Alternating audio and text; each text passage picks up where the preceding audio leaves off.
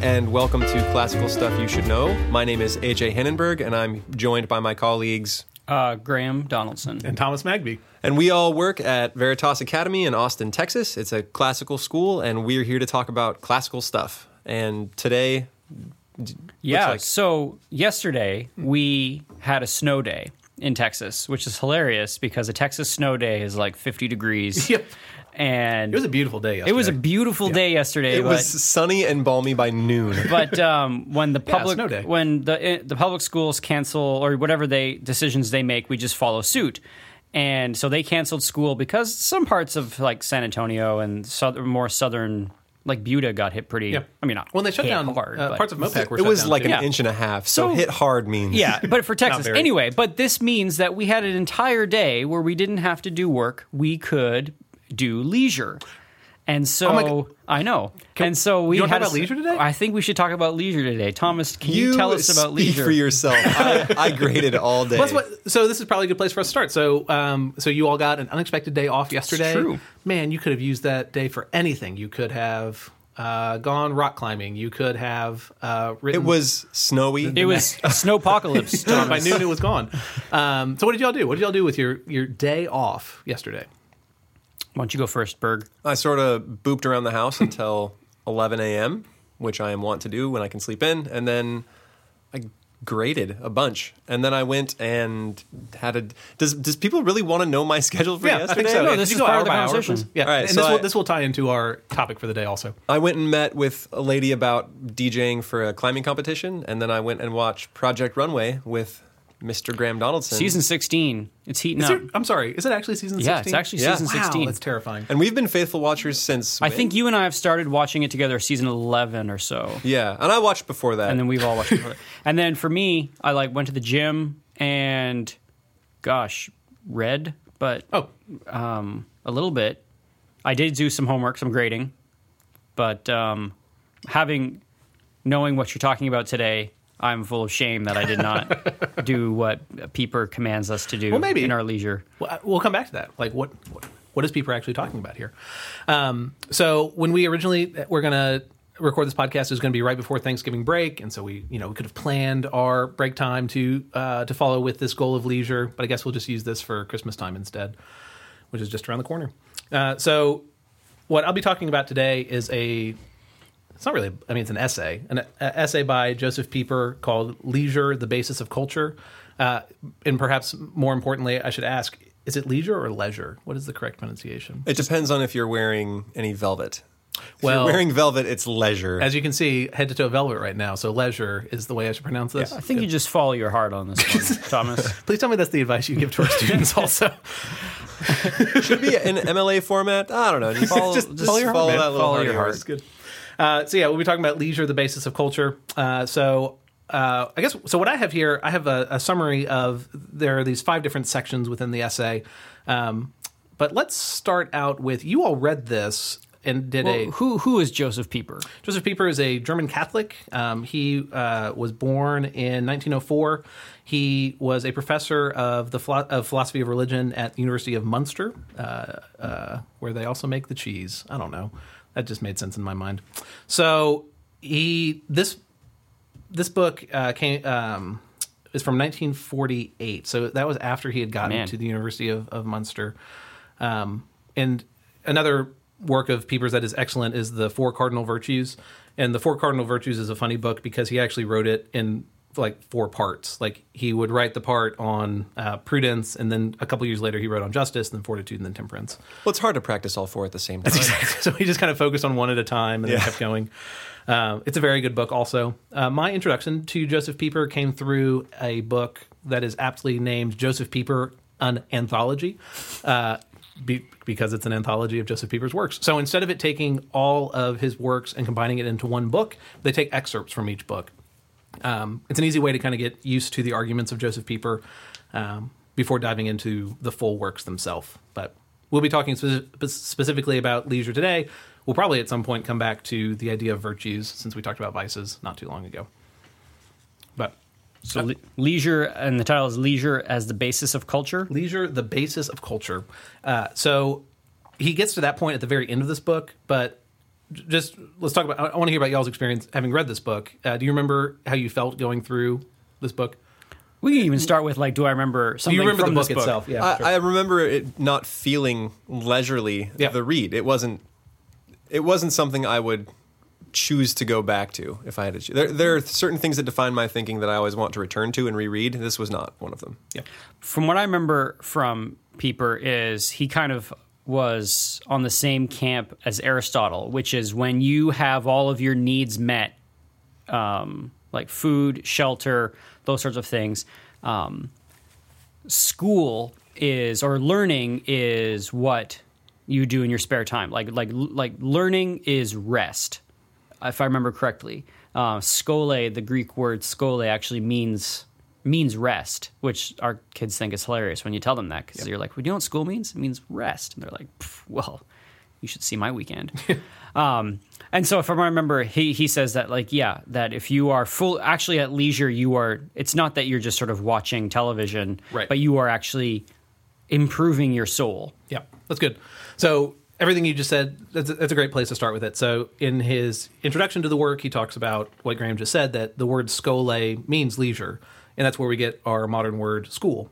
So school was supposed to be, or was originally, this place of leisure. I subbed in a leadership class last year, and this is the thing I wanted to talk with them about, that the word for school comes from leisure, and I put that on the board, and just like Graham said, they laughed at me. Like, they thought I was telling a joke that those two things were supposed to be combined or related to one another. And I get that. I would not describe my school experience as leisurely. I don't know if you all would. I kind of feel like my school experience was leisurely, but not in the way that Pieper is talking about. More in the way of not enough was asked of me, and I was not willing to go above and beyond what was just the minimal of what was just asked of me. And that's probably, Canadian public school. Oh no, I shot for a 93. Like, I wanted to get right above the A-, but not work any harder than that. Not have to work any harder. Yeah. So in that sense, like, when I think of school, when I think of high school, for me, it's just like a lot of like PlayStation and hanging out with friends, and I don't even remember the content of school. I don't actually remember like feeling like learning had any currency for me until university, and I was taking a class or two that just melted my brain, and then all of a sudden, like, this meant something. But definitely not in high school. So it was leisurely, but it was not leisure. It was. But then, so that's interesting. So then, was university more leisurely, and we will define this term in a second, than you would say your high school, middle school, elementary experiences were? Totally. Yeah, I would say that was where everything sort of opened up for me. Yeah, I don't know. I sort of approached education the same all the way through, and part of it was just and I have to get this done attitude. And I don't know. I was not necessarily a proactive part of my own story in all of my schooling. I think I just sort of let school wash over me, and I enjoyed it was like being at the beach, right? I'm at the beach. Here come the waves. I'm just going to roll with it and learn. And I was really into school. I enjoyed learning. I enjoyed reading. I enjoyed math. I enjoyed science. I enjoyed all of it. But I don't think there was this realization in me that I need to focus on my education and learn as much as I can, because eventually it'll stop. It was just like, this is what people want me to do. I'm going to do it. Here come the things, and I'll learn what I have to learn. Yeah. So what is leisure, Thomas? So before I jump into that one, so when you all read this a few years ago, you all had a conversation at Paideia, and there were, I think, 5 people on the stage. And something that was brought up a few times is that Pieper is not very clear in how he approaches this subject. And I didn't realize this until I wrote or took notes on each of the different sections. So that there's this one essay split into these 5 sections. He does not define leisure, which again is the title of this essay, until the 3rd section. So he spends 2 sections talking about this subject without actually saying what it is. And then he goes into that in the 3rd one. So we'll start there. We'll start with the 3rd and kind of jump around from there. So Pieper's definition of leisure, he gets at a definition of it by its opposition to work. Leisure as this opposition to work. So whereas work is activity, leisure is non-activity. He has this quote in there about it where he says that leisure is about this inward calm, this silence, this acceptive attitude of mind. So it sounds almost like the difference between, if you listen to a previous episode, Ratio and Intellectus, right? Where one is reason, the work of reason, and one is letting the object work upon you. So the second section of this essay talks about, actually references Ratio and Intellectus. So this is kind of the sequel to that podcast, which I listened to again ahead of today's episode. And from that episode, there's kind of this question of what does this matter? Like, what is the implication of this distinction between ratio and intellectus? And I think leisure is the answer to that. Like, the reason there's a distinction between the two, the reason that distinction matters is that one is useful in leisure and one is the work that we're doing every other hour of the day. Ratio being what is typically valued of us, intellectus is what we receive and what we are receptive to. Can you give me like an example? If I was doing the same activity, let's say I was reading a book, what would the ratio or what would the work of that, what would be doing that in a labor way and what would be doing that in a leisure way? I'm going to change your example. I hear what you're saying. I reject your reality you asked the question and you want to substitute ask. my I'll own. answer the question I want to answer. I'm going to address something else. A little bit of... You've logical been fallacies were watching great. the presidential debates. Was my the friend. takeaway of the logical fallacies not use these logical fallacies? Wait, is that... Hold on. So you've talked about in class sometimes that you'll be teaching them about romantic poets. Yeah. And you're doing this work of going word by word and saying, this is what the meaning of this is. But students will have this moment, this aha moment, where like, it's like they receive the meaning of it and something happens to them. I think that's the easiest way to think about that distinction, is that one is... By diving into a complicated work and going word by word and trying to really understand the meaning, that's the... I looked up the pronunciation, so you can do ratio or ratio, so I apologize for listeners who are judging me right now. But that's the... Don't apologize to the haters, Thomas. Sorry, haters going to hate. That's the ratio work, having to dive in and really work at it. But intellectus is that you sometimes just receive the meaning, that by having done all of this work, you get to the end and it suddenly makes sense. So how can you... If we want both our students to be able to do both of those things, I feel like if I give them an assignment, or if I give them, let's say I give them the essay prompt, or the final thing that they're going to be producing at the end of the lesson, at the end of the 5 weeks of doing Romeo and Juliet, for example. I always have a rough time justifying giving them the prompt at the beginning because I feel like then they're only going to read the book with eyes for how they do that assignment. And I feel like that is more of the labor or the work of English literature, which they need to do, and there needs to be some work. But how do you design a class or a course or a 5-week section of reading a book that actually creates that leisure where they're just receiving it and they're just enjoying it? Because something tells me that sometimes students don't just enjoy the homework, the reading that I give them to do at home. What? What? I have two answers. One is that I think you'll answer this in the next podcast you're recording on the Trivium, in that there are different ways to approach that piece of... There are different ways to approach Romeo and Juliet. Mm-hmm. And it's not supposed to be blissful at every level of it. Sure. There is a work that's required to get to that point of being able to receive the knowledge, receive the intellectus. And there are books where that's even more evident. Yes. Moby Dick, for example, is not an easy read. Do you watch Parks and Rec?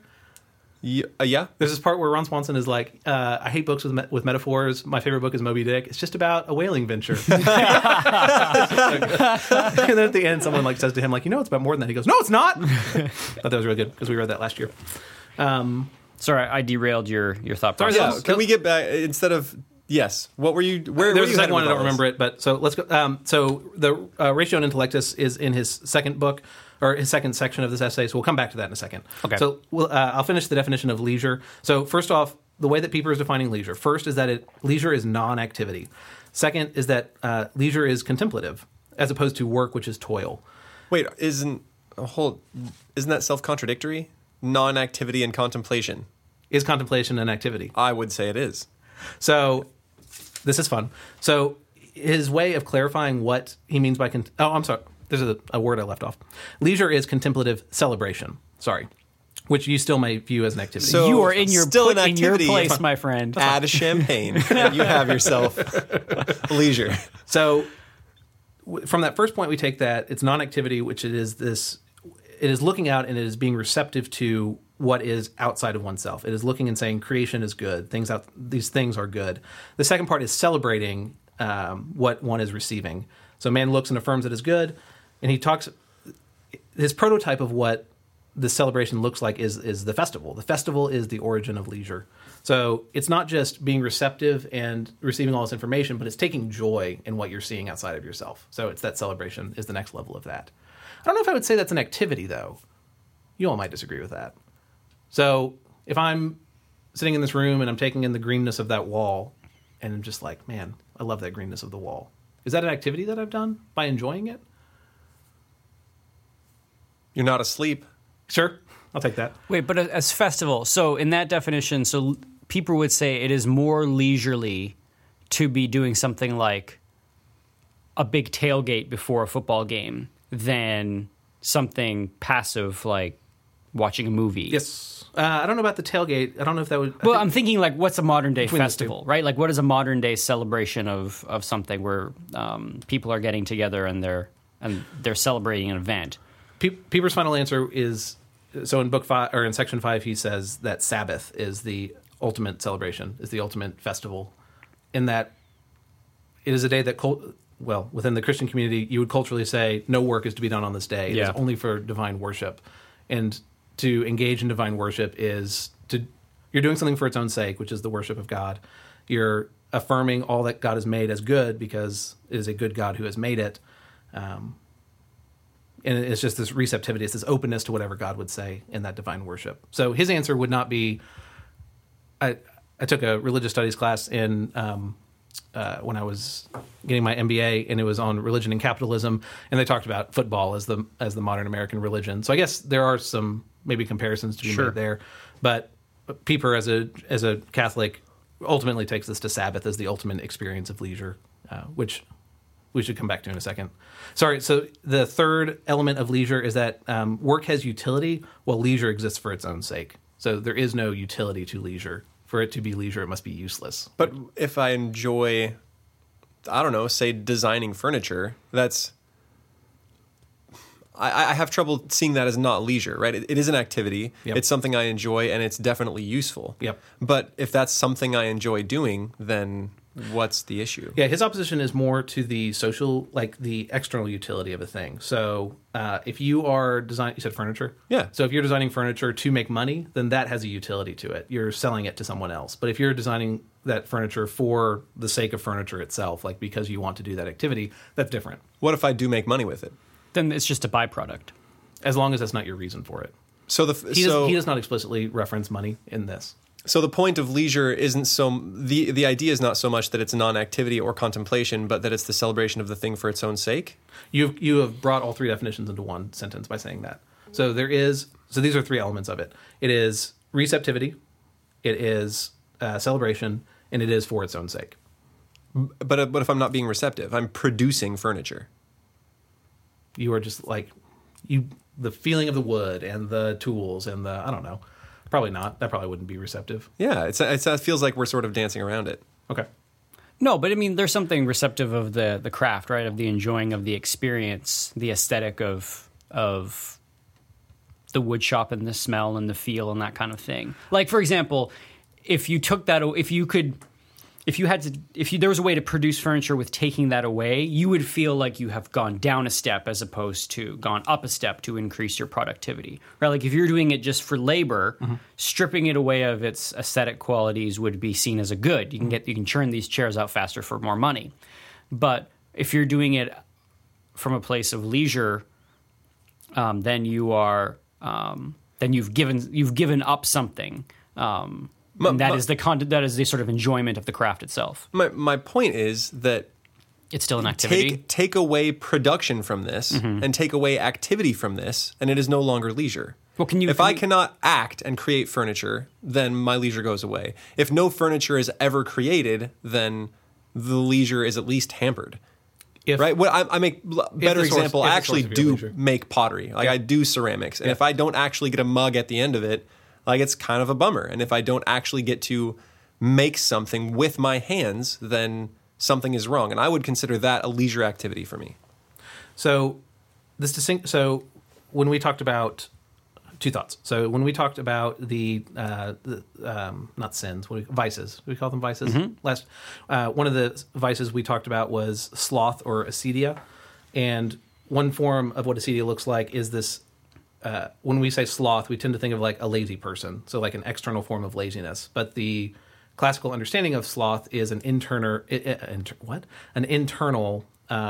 disquiet, an internal not at peace. And so to be for activity versus non-activity, there's this what Pieper describes it as is an inward calm. So if you can do your pottery with an inward calm, then that would qualify for leisure. I think it's impossible to do it without that inward calm. So unless I'm a corporation and I need to churn out 100 mugs by the end of the day, but for the world's number one boss, yay! So for the craftsman to do it, sure. Like I think that would be that could go with leisure. The other thing is that what people will point to as the ultimate form of leisure is philosophy. And that's classic. I know, of course. Philosophers saying that philosophy is the ultimate form of leisure. Not color me not surprised. He should be our leader, our king, our philosopher king. Isn't it true that every philosopher says that philosophy is the end of man? Well, and every potter. But they're right. So no, it says no. If everybody was a potter, that's bad. Then I can't make any money off it. So this essay, "Leisure: The Basis of Culture," is in the. So the original version of this book was published, I think, in 52 or 54, with an intro by T.S. Eliot, and it was just the book by itself. In 2009, it was republished, yes, with an introduction by James Shaw, who is also a great writer and speaker. I guess more writer now. But what it's paired with, its leisure is paired with the philosophical act. And what James Shaw is saying is that those two arguments must go together for there to be a complete argument here. So leisure sets up that we need something that is receptive and celebratory and exists for its own sake, and then Pieper's answer to what that is philosophy. So I think the questions we're having here is that in Pieper's framework, pottery is a lesser form of leisure than philosophy.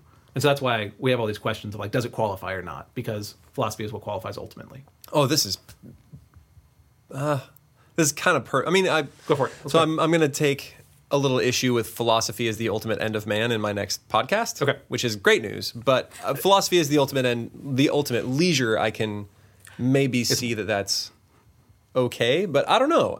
Some men definitely don't enjoy philosophy for its own sake, but would enjoy pottery for its own sake. And I've been thinking about this in preparation for today because I think all of our episodes have eventually come back to this tripartite soul. That what does it mean of a person if they do not desire leisure? What does it mean of a person if they don't desire contemplation or celebration or non-activity?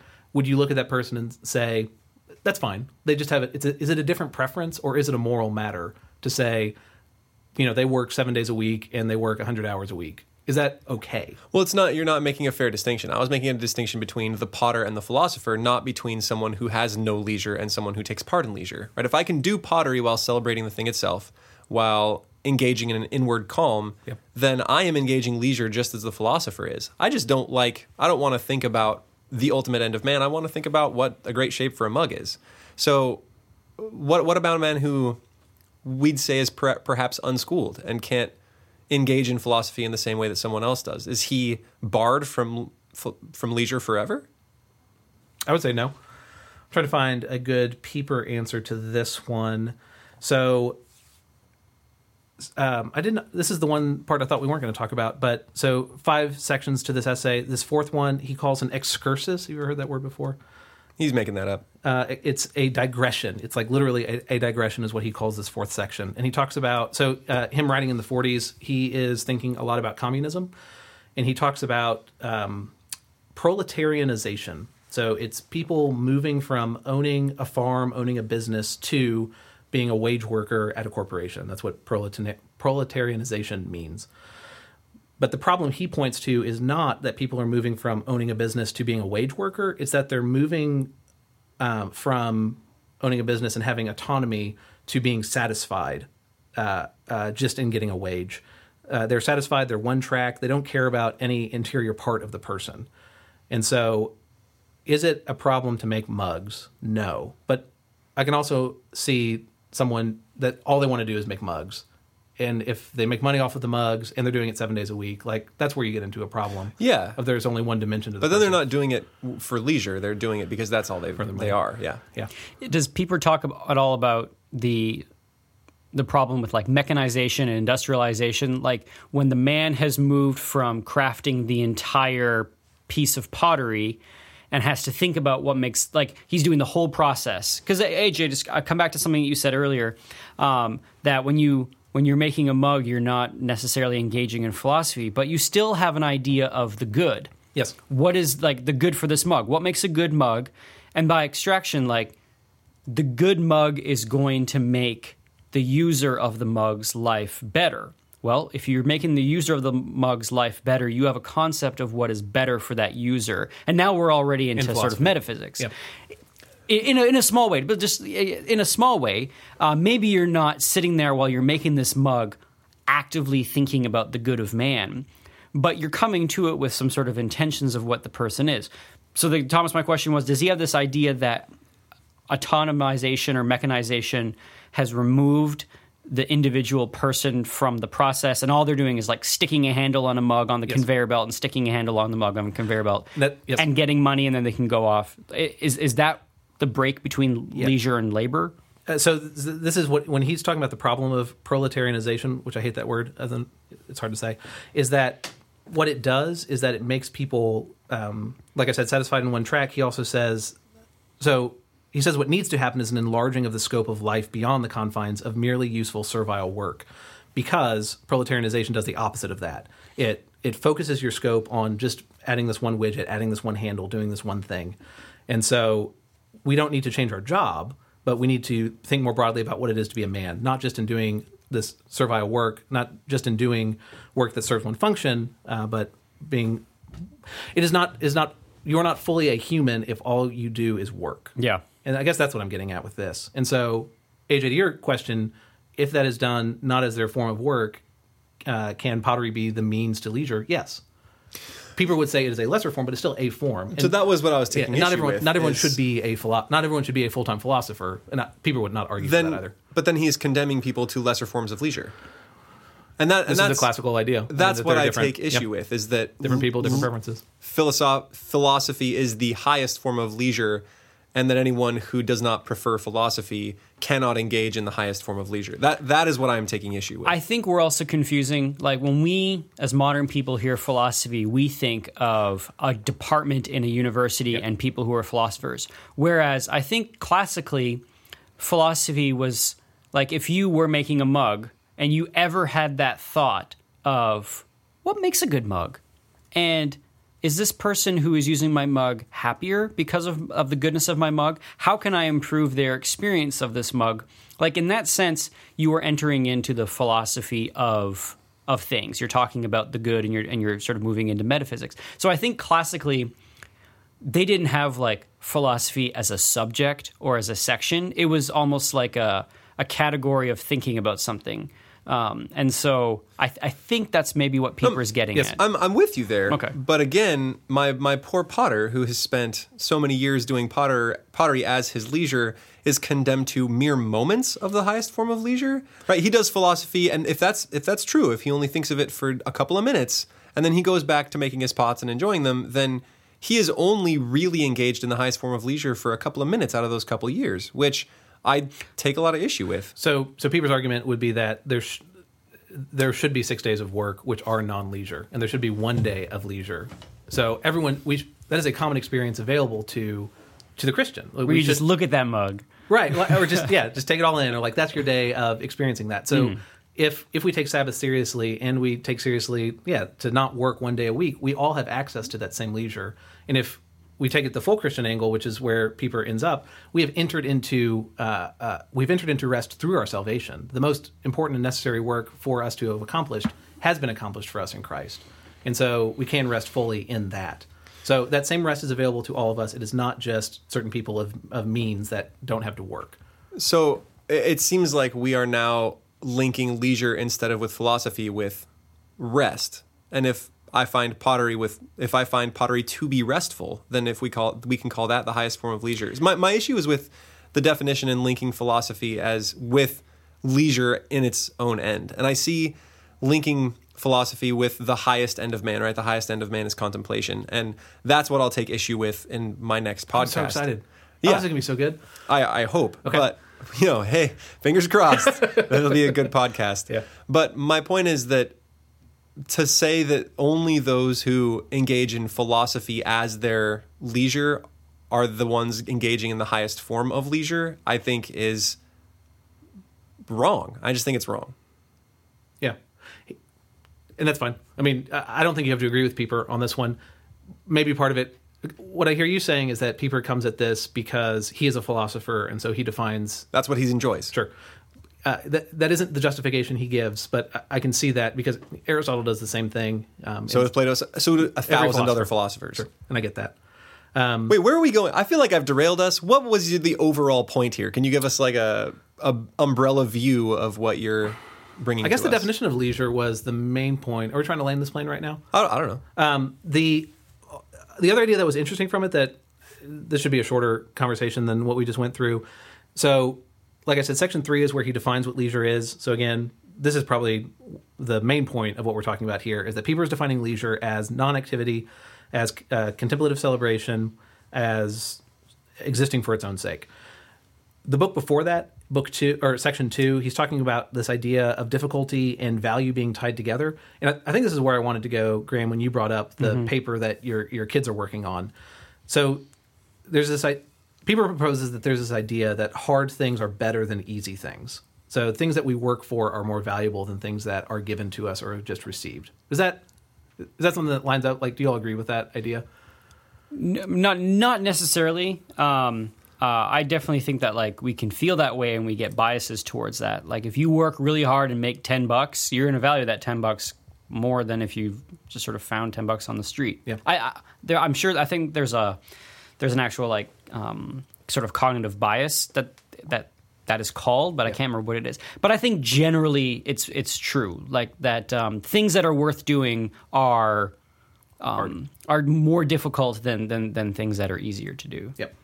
Or if you asked 100 people, if you defined for them what ratio and intellectus mean, and you said which one is like better, do you think people would have a preference for one? Like I think they would. I think ratio would be the one that'd be like, yeah, it's the hard work. Like hard work will lead to more knowledge, more outcomes. I think in our world, our modern world, people have, and I definitely see this in students, they have a predisposition to saying that working hard is the best thing to do. Like if you're a hard worker, that's like the greatest sort of praise that you can be given to somebody. Yep. Yep. I think that's exactly right, and that's what Pieper gets at here. He says that Immanuel Kant is where that idea comes from, and I'm sure you all remember good old hardworking Protestants. Yeah, and so that and Max Weber. So then Max Weber comes in and says that the Protestant ethic is hard work. Yeah. So Weber comes many years after Kant, but that's the point that he comes to also. But this second section is all just to say that just because I think it's hard does not mean it is good, and that at the point where we are perfected in virtue, we will do good things easily, and that will be better for us than it being hard for us to do good things. I was going to say, if we're talking about doing the good as hard work, it's hard work because of the fall. I don't think it's what we're supposed to. We're not doing good should not be the same hard work that we find it to be today. Yes, yeah, and this is he gets to this in the Philosophical Act, but this is the distinction between Kant and Aquinas. That Kant says I think that's the right distinction. That Kant is talking about the fall as breaking everything, and that there's no hope for humankind, and it must be hard work for us to do good because there's no good in us. Mm-hmm. Well, Aquinas looks at the fall as more of a bend, and that there are problems in us, and our desires will lead us to the wrong place, but there are still good things in man. And that bend can be corrected in some ways. So through my sanctification, I should be able to forgive people more easily the longer I walk with Christ. So that it being easier is a sign of virtue, not a lack of virtue. Does that distinction am I being clear on that? And that Kantian sort of definition of the fall of man being completely irrevocable predisposes the soul to acedia. Yes. Because there's no hope. Because there's no hope. Why should I work to improve myself morally? I'm a fallen person. Yes. And so I struggle with this. Yeah. And then you stay in that struggle instead of doing anything about it. And we all know that when someone says they're struggling with something, what they really mean is... I'm doing it. I'm sinning. I'm doing it, and I don't really want to not do it, but I also sort of recognize it's something I shouldn't be doing. Or sometimes I try not to do it, but then I do it again. But then deep down, I'm really not going to change. Yeah. Well, maybe I think that's going to be the right place to land this. In that that wonder, what I think you were just talking about this, of that the answer to a lack of leisure and what Pieper means when he talks about philosophy is not metaphysics, it's not ethics, it's not ontology, it's not any of those things. It is wonder, and it is a celebration of all that is. And so whether you agree with these three rules that he lays out of non-activity, contemplative celebration, leisure existing for its own sake, we should feel a sense of wonder in creation, in books that we're reading, in ideas that we're going about with. And that is what Aquinas proposes as the solution to sloth or acedia, and it's what Pieper says we are lacking in our society today. So how can I make, if we're going to go with this idea of 6 days of work and 1 day of leisure, how can I make 1/7 of my English class something that is wonderful, like something that is filled with wonder? Because like I said, as soon as I give my students an assignment, I can see their brains switch to, I need to sort of now follow this plan to produce this artifact to get this grade. And my feeling is that kills a little bit of it salts the earth for that leisure, that wonder. So how do you have like a 1/7 of a class or 1/7 of a school year dedicated to actual leisure? Cancel all your grades and don't have regular classes and just do lectures. No, you can't. But surely that's not the answer. So there's a stream on the new campus. We'll be able to send the kids and be like, sit by the water and think. and read it. Just think and Just enjoy think. it. Watch the fish. But is leisure trainable? Is leisure teachable? Yes. I mean, yes. This is to a broader question that's been asked for thousands of years: is virtue trainable? And yes. Yeah, my answer is yes. Okay, cool. So, but let's talk. So, I don't know if you all have ever listened to this delightful podcast from Circe Institute called Close Reads. They're reading through. But Circe Institute is fantastic. Yeah, they're reading through Twelfth Night right now, and I didn't think I liked Shakespeare very much, but hearing them talk about it's been delightful. What? Sorry. You didn't think you liked Shakespeare? Sorry. Have you read a lot of Shakespeare? Clearly not, because I thought I'd read Twelfth Night and I could not remember a single plot point from that. So Judgy, sorry. judge. Well, I'm just No, it's okay. I need this. like you gotta. I teach at a classical school. I did theater in high school. Like I should love Shakespeare more There's than I do. there's a view of Shakespeare that he's hard to understand and really stodgy, and his language is difficult. When really that guy was a verbal cowboy. He Right. made up half the words he used. Right. I read somewhere that he invented the prefix "un" to undo, to unhair someone's head. That was him. He just made stuff up. And half of our idioms come from him, like "dead as a doornail," Shakespeare. Yeah. All the stuff we say. And he was writing for the common person. So like the people who would come to the Globe were like, they paid their 5 cents or whatever to get a front row seat. It wasn't just the high-minded people who were watching it. It was like common people. But I don't know. Anyway, Maybe I need more definitions. I need more As definitions. a side note, so before we head to the Circe Institute, one time I read an article written by a headmaster of a classical school, and he says, our students have been reading Harry Potter, and we will not have them read Harry Potter in our school. Harry Potter's full of, witches and magic and sex and all these things. And he's like, they will read only Shakespeare. And I was like, I'm not sure this guy's ever read Shakespeare, because Shakespeare's bread and butter is witches and magic and sex and all that intrigue that comes with it. Oh, it's funny. But this was a tangent on their podcast, so a tangent on our whatever. What they were talking about is that these people often get this question of what books should I teach? What books should I teach in 12th grade, 11th grade, 10th grade, 9th grade? And the problem they have in answering that question is that the books you teach should be the books that you love. Because if you don't love that book, you are not going to teach that well. You're not going to teach from a place of leisure, because you're going to be just trying to get through it as fast as you can, because you want to get to Dante's Inferno. The deliverable. To the book you actually... to the one you enjoy. Yeah. So Graham, the way that you love Paradise Lost is the way to teach from leisure, because you love Paradise Lost. You are discovering it alongside those students. But here's the thing. So I didn't love it my first year. Good.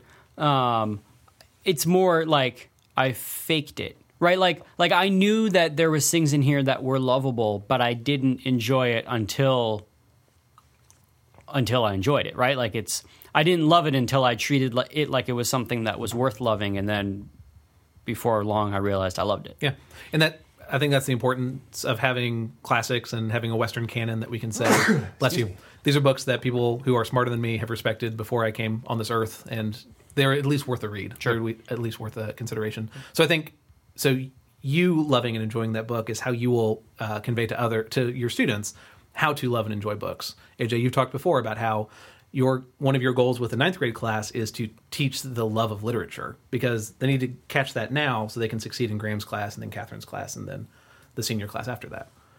Maybe, do you have any deep insights into this question too, of how you teach? I agree. Yep. So AJ, wouldn't you say that like teaching them the love of literature is enjoying the thing itself? Like that's the leisure part Yes. of it. Yeah. Yeah. It all comes back It together. all comes back together. Wow, well done. So I think that is going to wrap it up for today. So yeah, we talked about leisure today, talked about the 3 elements of it. I think of this podcast as leisurely. I just so much enjoy this. I'm just receptive to whatever weird things you all are going to say, and it is a celebration to be here. So podcast as the basis of culture. That's exactly. Yep. Change the name. All right. Well, that is our podcast here on Leisure. Dear listener, we thank you for listening to us wrestle with this idea, struggle with it even. Oh gosh. Just kidding. And if you have any questions, concerns, feedback, clarifications, please email us at classicalstuff@veritasacademy.net. And before we sign off, gentlemen, I am going to spring something on you. I'm introducing a new category to end the podcast called Classical Stuff Graham Got Wrong. So I was listening to an old podcast of ours on the Christian Night, and I was talking about how chivalry, and how chivalry came from the French word cheveux, meaning horse. Cheveux does not mean horse. Nope. Cheveux means hair. Chevaux, however, means horse. So I spent 40 minutes, or however long it was, talking to you about a code of hair, which, I mean, I'm sure we could come up with a hair code. We have a dress code at Veritas, which involves hair. There's hair, yeah. So that's chivalry, I guess. Anyway, thank you for listening. Hold on, that's not the only thing we've got wrong. I think was it the first episode we did the tripartite soul? That was Homer. Anyway, we did the tripartite soul, and we kept on saying tripartite. Yeah. Like the tide's rolling. Like the tide's rolling in. It's with a T, tripartite. And I think there's a variety of other things we've sort of screwed up. So I confused justice and prudence on our last podcast. Hey man, so we got to save some of these. Like this category needs to have. You need to save your mistakes for future categories. That's true. Awkward. There are plenty of other mistakes. Plenty of we'll comb our podcast for our mistakes. Yeah. Hey, we're all amateurs at this. That's right. We should also plug our website and iTunes thing. So we have a new website, and it's classicalstuff.net, and you can go and you can find all of our episodes there and some nice paintings to go along with them. We also included some extra content, like on the logical fallacies. I've listed a bunch of the fallacies beneath the episode, so you can find those for reference. You can also find our podcast on iTunes. It's a way easier way to get our podcast, and you can find it through there. We're still trying to get on the Googles and the Spotify, but Spotify's method for getting it in is really you send them a letter and hope that they respond. Yeah, it's very strange. Now we're not getting on. Yeah. Well, they clearly haven't listened to us yet, so eventually so this is going to be the one? Yeah, so Spotify, get on board, my dudes. Please. Yeah. So there you go. That's it for today, and this is Graham, Bees, and AJ signing off. So thank you, listener, and we'll see you next time. See ya. Doom, ba-doo, ba-doo, doo, doo, doo. Bow, bow, ba-doo, ba-doo. Boom.